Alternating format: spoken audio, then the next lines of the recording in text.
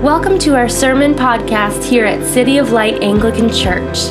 We are a new church in Aurora, Illinois, finding a new day in Jesus. We want to see the light of Jesus rise and shine in our hearts, in our homes, and in our neighborhoods. Thanks for joining us for today's message.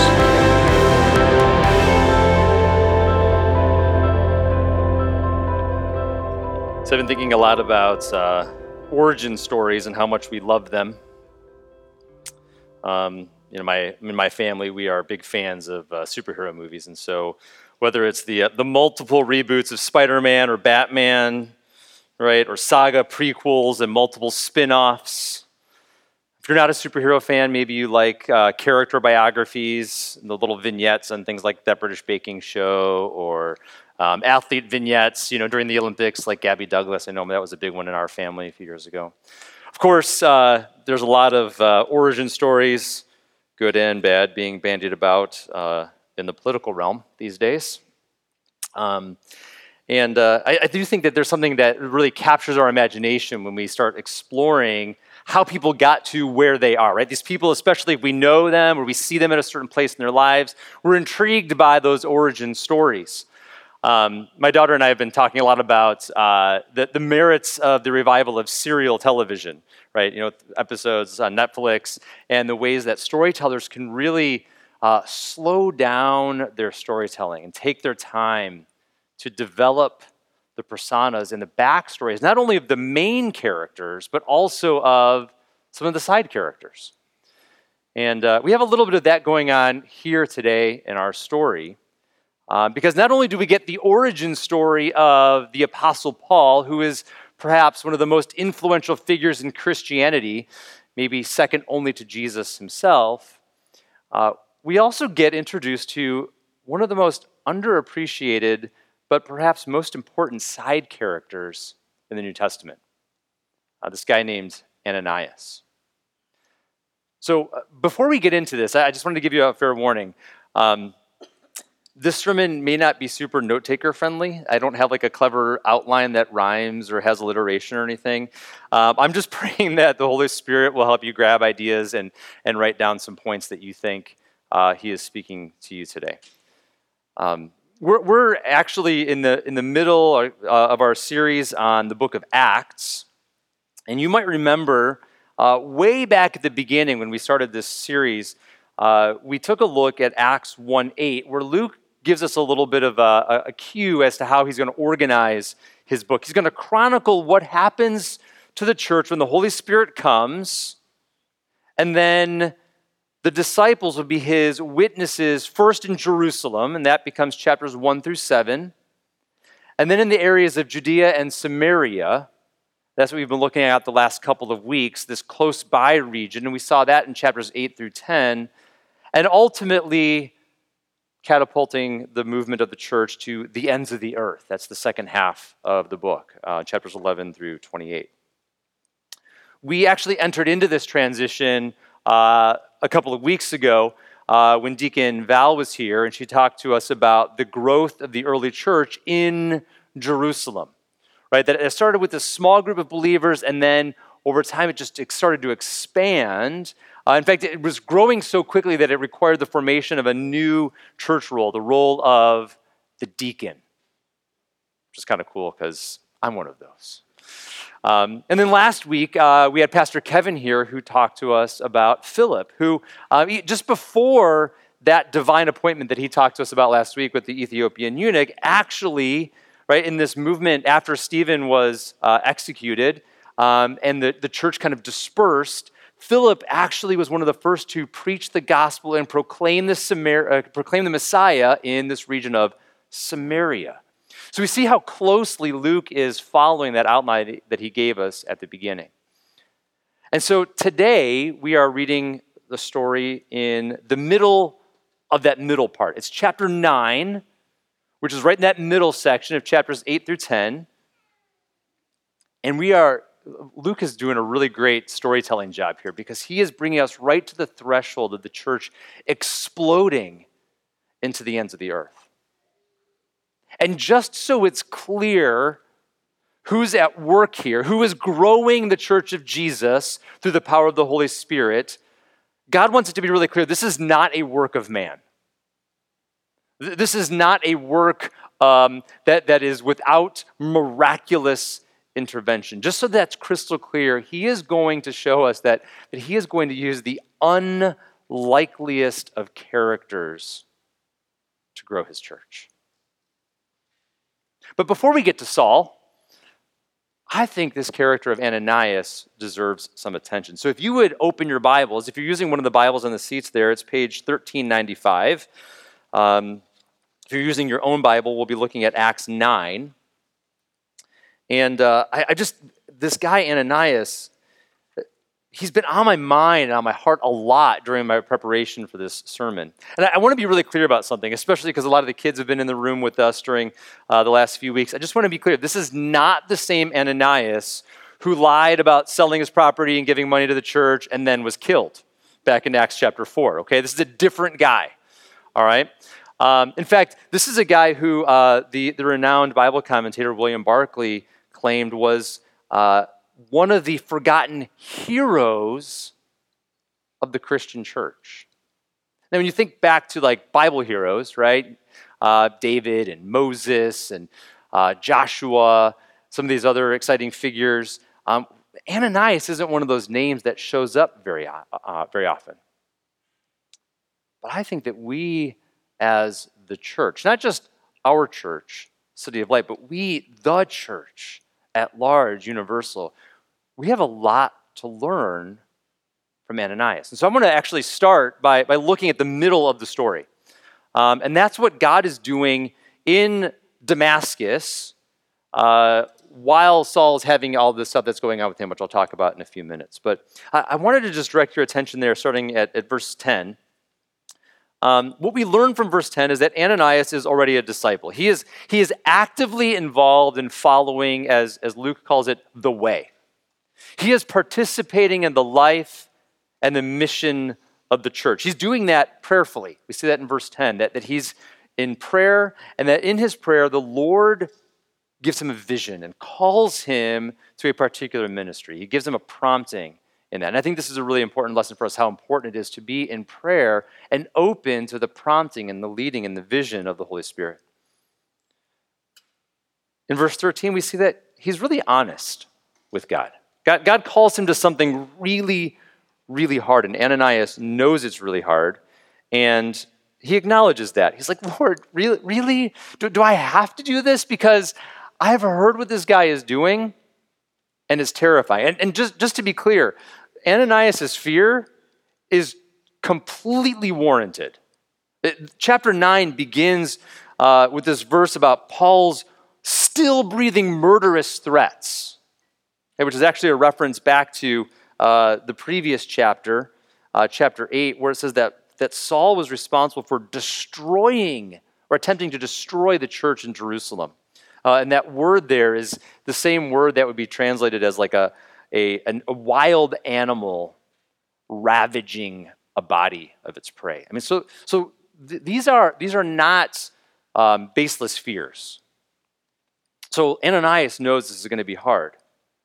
But ultimately, and this might be one of the most remarkable miracles that we've seen yet, in verse 17, we find out that Ananias actually went to the house where Saul the persecutor, this high priest sanctioned murderer, was now hanging out. And not only did he go to the house, he actually went inside the house. This is miraculous. This is profound. This is like Luke facing Vader, or Harry facing Voldemort, or the Cubs facing the Cardinals kind of intimidation here. Okay? This is like Moses standing up to Pharaoh and David standing up to Goliath kind of faith. Faith that God knows what he's doing. Ananias had no idea what had happened to Saul on his way to Damascus. All he knew was that he had heard the stories that this man was a vicious persecutor of the church. Now, when we read narratives like this, stories in the Bible, I think we often look for ourselves in the characters, right? We're trying to figure out, like, who am I in this story? If I want to turn this into a metaphor from my own life, who am I in the story? If I was in a similar situation, what would I do, or what should I do? That's a way that we can try to apply Scripture to our lives. And often, we try to align with the main character. And sometimes that works really well. Like last week, as Pastor Kevin taught us, that worked really well if we're, like Philip, and we have to learn that it's okay if the place that we think we're going isn't actually our destination. But sometimes that doesn't work really well to put ourselves in the role of the main character. In this story, I think we actually learned a lot more about what it means to be a disciple of Jesus by looking at the way that Ananias handled the situation. He's just a side character in Saul's conversion story. And we can see that, like Jesus, Ananias actually interacts with the outsider. He went to Saul. He actually touched him. Right? We see this in the second half of verse 17, placing his hands on Saul. And he called him brother. The transformative power of our touch and our words in the conversion stories of people. When I was reading this, it actually reminded me of a news story that I had read from NBC earlier this year about the residents of a city in Syria. It's right on the Syrian-Turkish border, which if you've been following anything in the news, you know this is a really dangerous area, and it is completely hostile to the gospel. And yet, in the city of Kobani, there is a movement of individuals forsaking ISIS violence and converting from Islam to Christianity.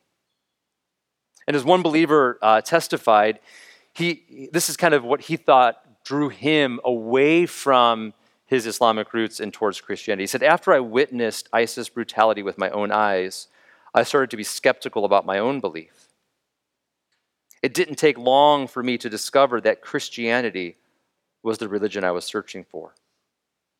No one is forced to convert.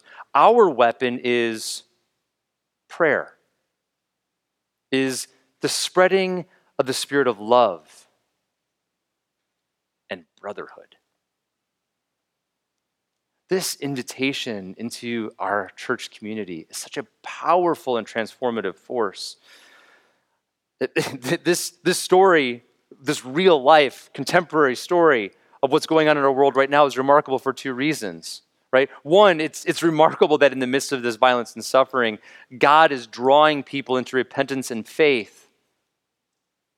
And two, it's remarkable that there was already a church established so that those who were seeking could attend.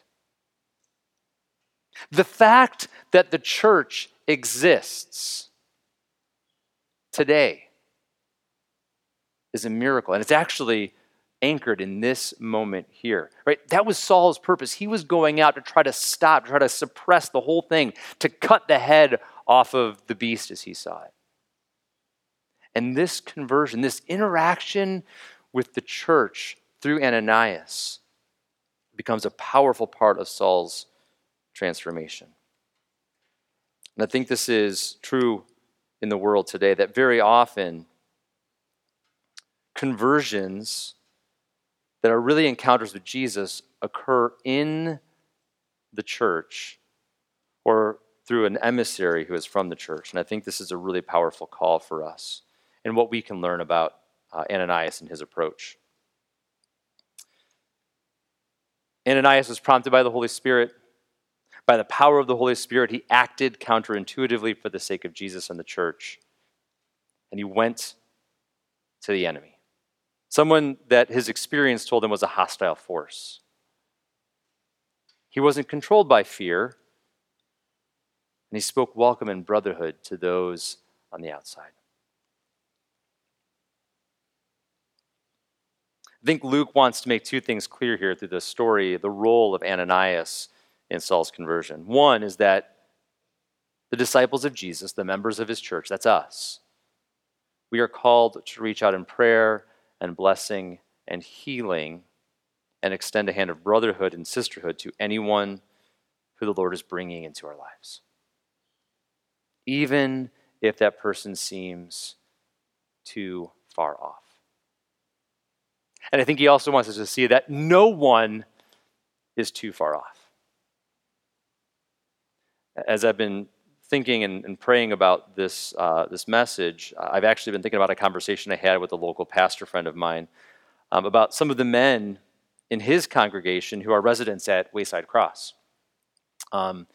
They were once perpetrators of horrible crimes, but they are now earnest believers, attempting one of the most difficult transitions to re-enter into the world. And because of some recent politics here in Aurora, they are actually going to be evicted from Wayside. These are difficult, messy, hard, confusing situations that need a lot of prayer and that need practical application. And I was so moved when he told me about how other believers in his church stepped up and said, we'll open our house to these men, to these brothers in our congregation that society wants to cast off. These men, these disciples with troubling pasts, but what they believe in faith are yet to be seen futures for God and for the gospel. It was just making me think about, who is it that God is calling me to serve? Who is God asking you to share your story with? Who have you been avoiding because of fear and misperceptions? What's that thing that God has been asking you to do, but you've been too afraid to do it? This, I think, is what the Lord is inviting us to see in the story of Ananias. But I think we're also here to hear a little bit about Saul. So I want to talk about him a little bit before we're done for today as well.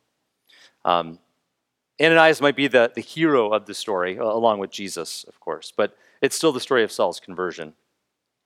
So if Ananias, his role in the story shows us how we as the church should act, what's Saul's role? What is it that we're supposed to learn from Saul? I think it's really powerful for us to see this is a great way to illustrate how God works in the world, what he's up to, and how he works, particularly through the church.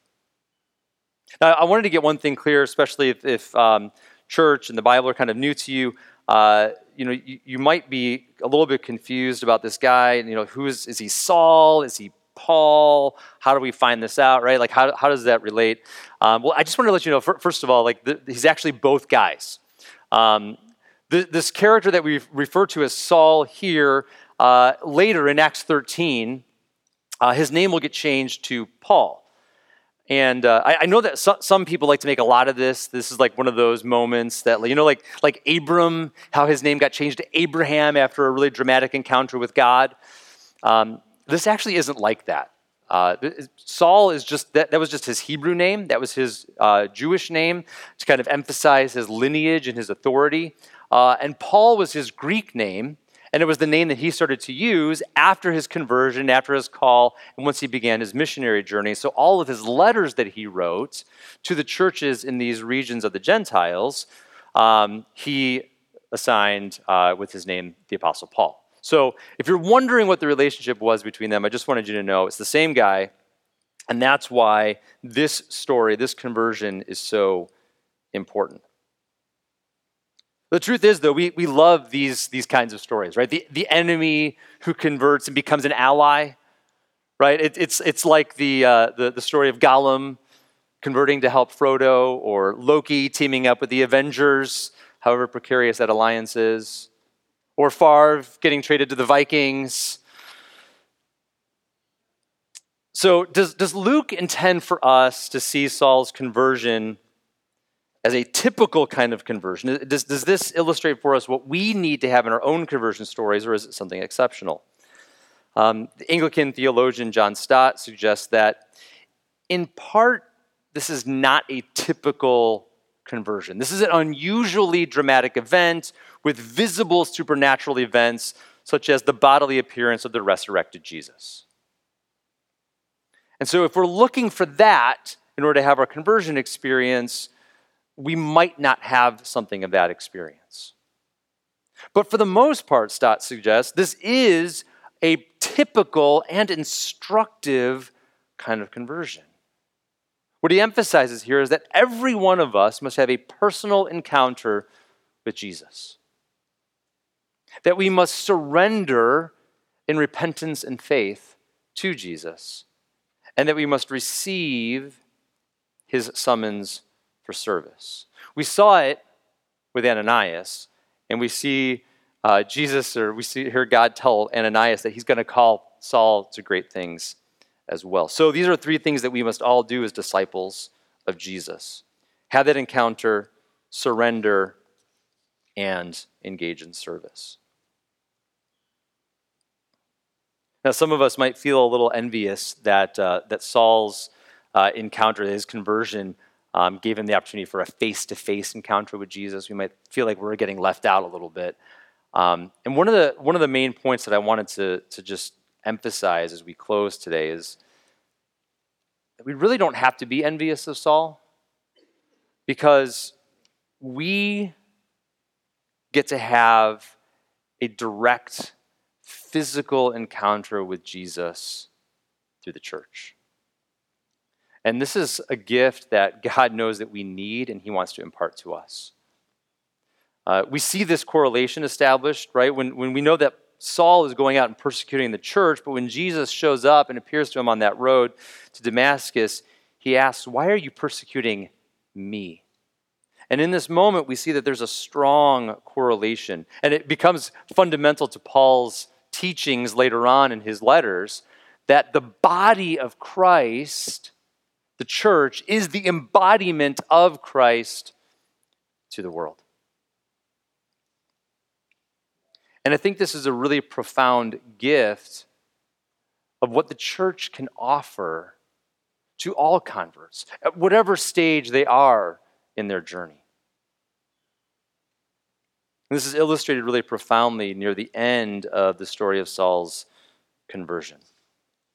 First, it's important for us to recognize that Saul's conversion, I know sometimes we like to think of it as, in our minds, that it's like this light switch that flips, right? That it's this on-off experience, that the salvation, this Damascus Road kind of experience, it was this rapid and sudden change. But actually, God had been at work in Saul's life for a long time leading up to this moment.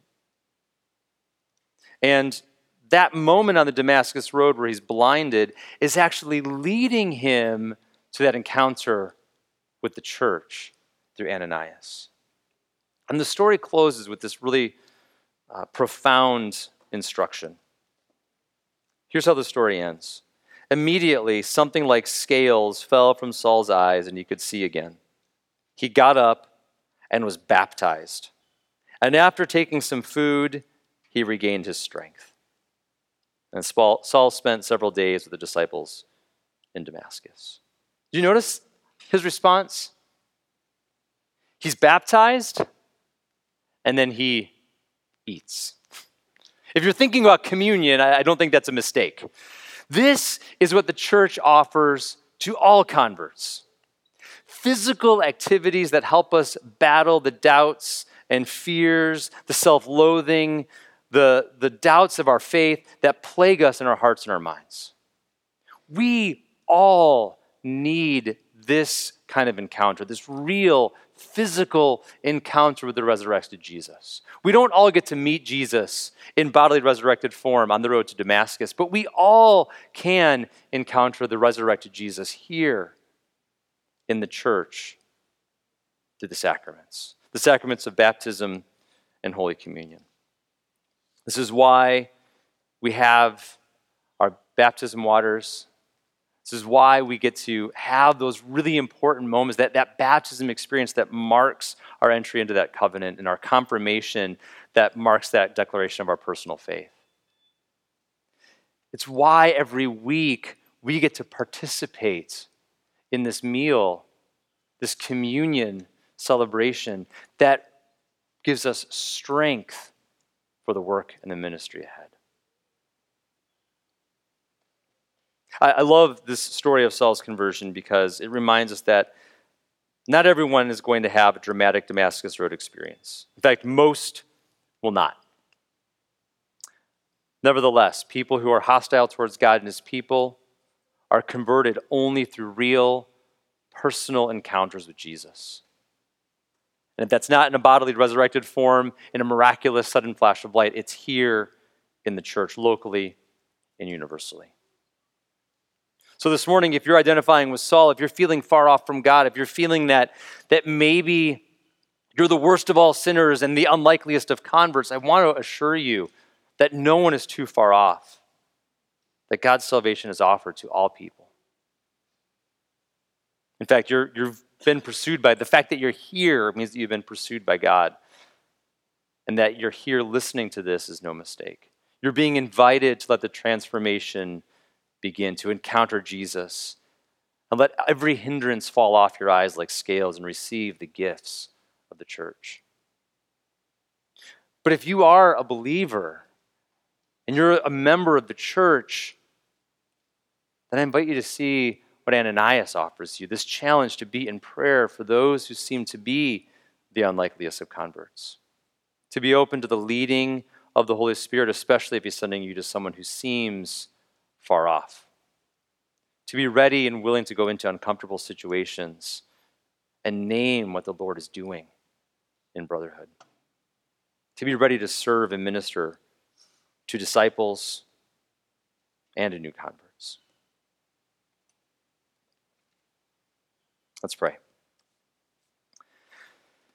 Ever-living God, whose will it is that all should come to you through your Son, Jesus Christ, inspire our witness to him, that all may know the power of his forgiveness and the hope of his resurrection, who lives and reigns with you in the Holy Spirit, one God, now and forever.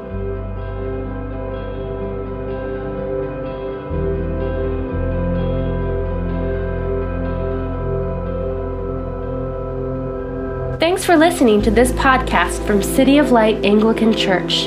We'd love to hear from you. You can find us online at cityoflightanglican.org. And now, may the light of Jesus scatter the darkness from before your path.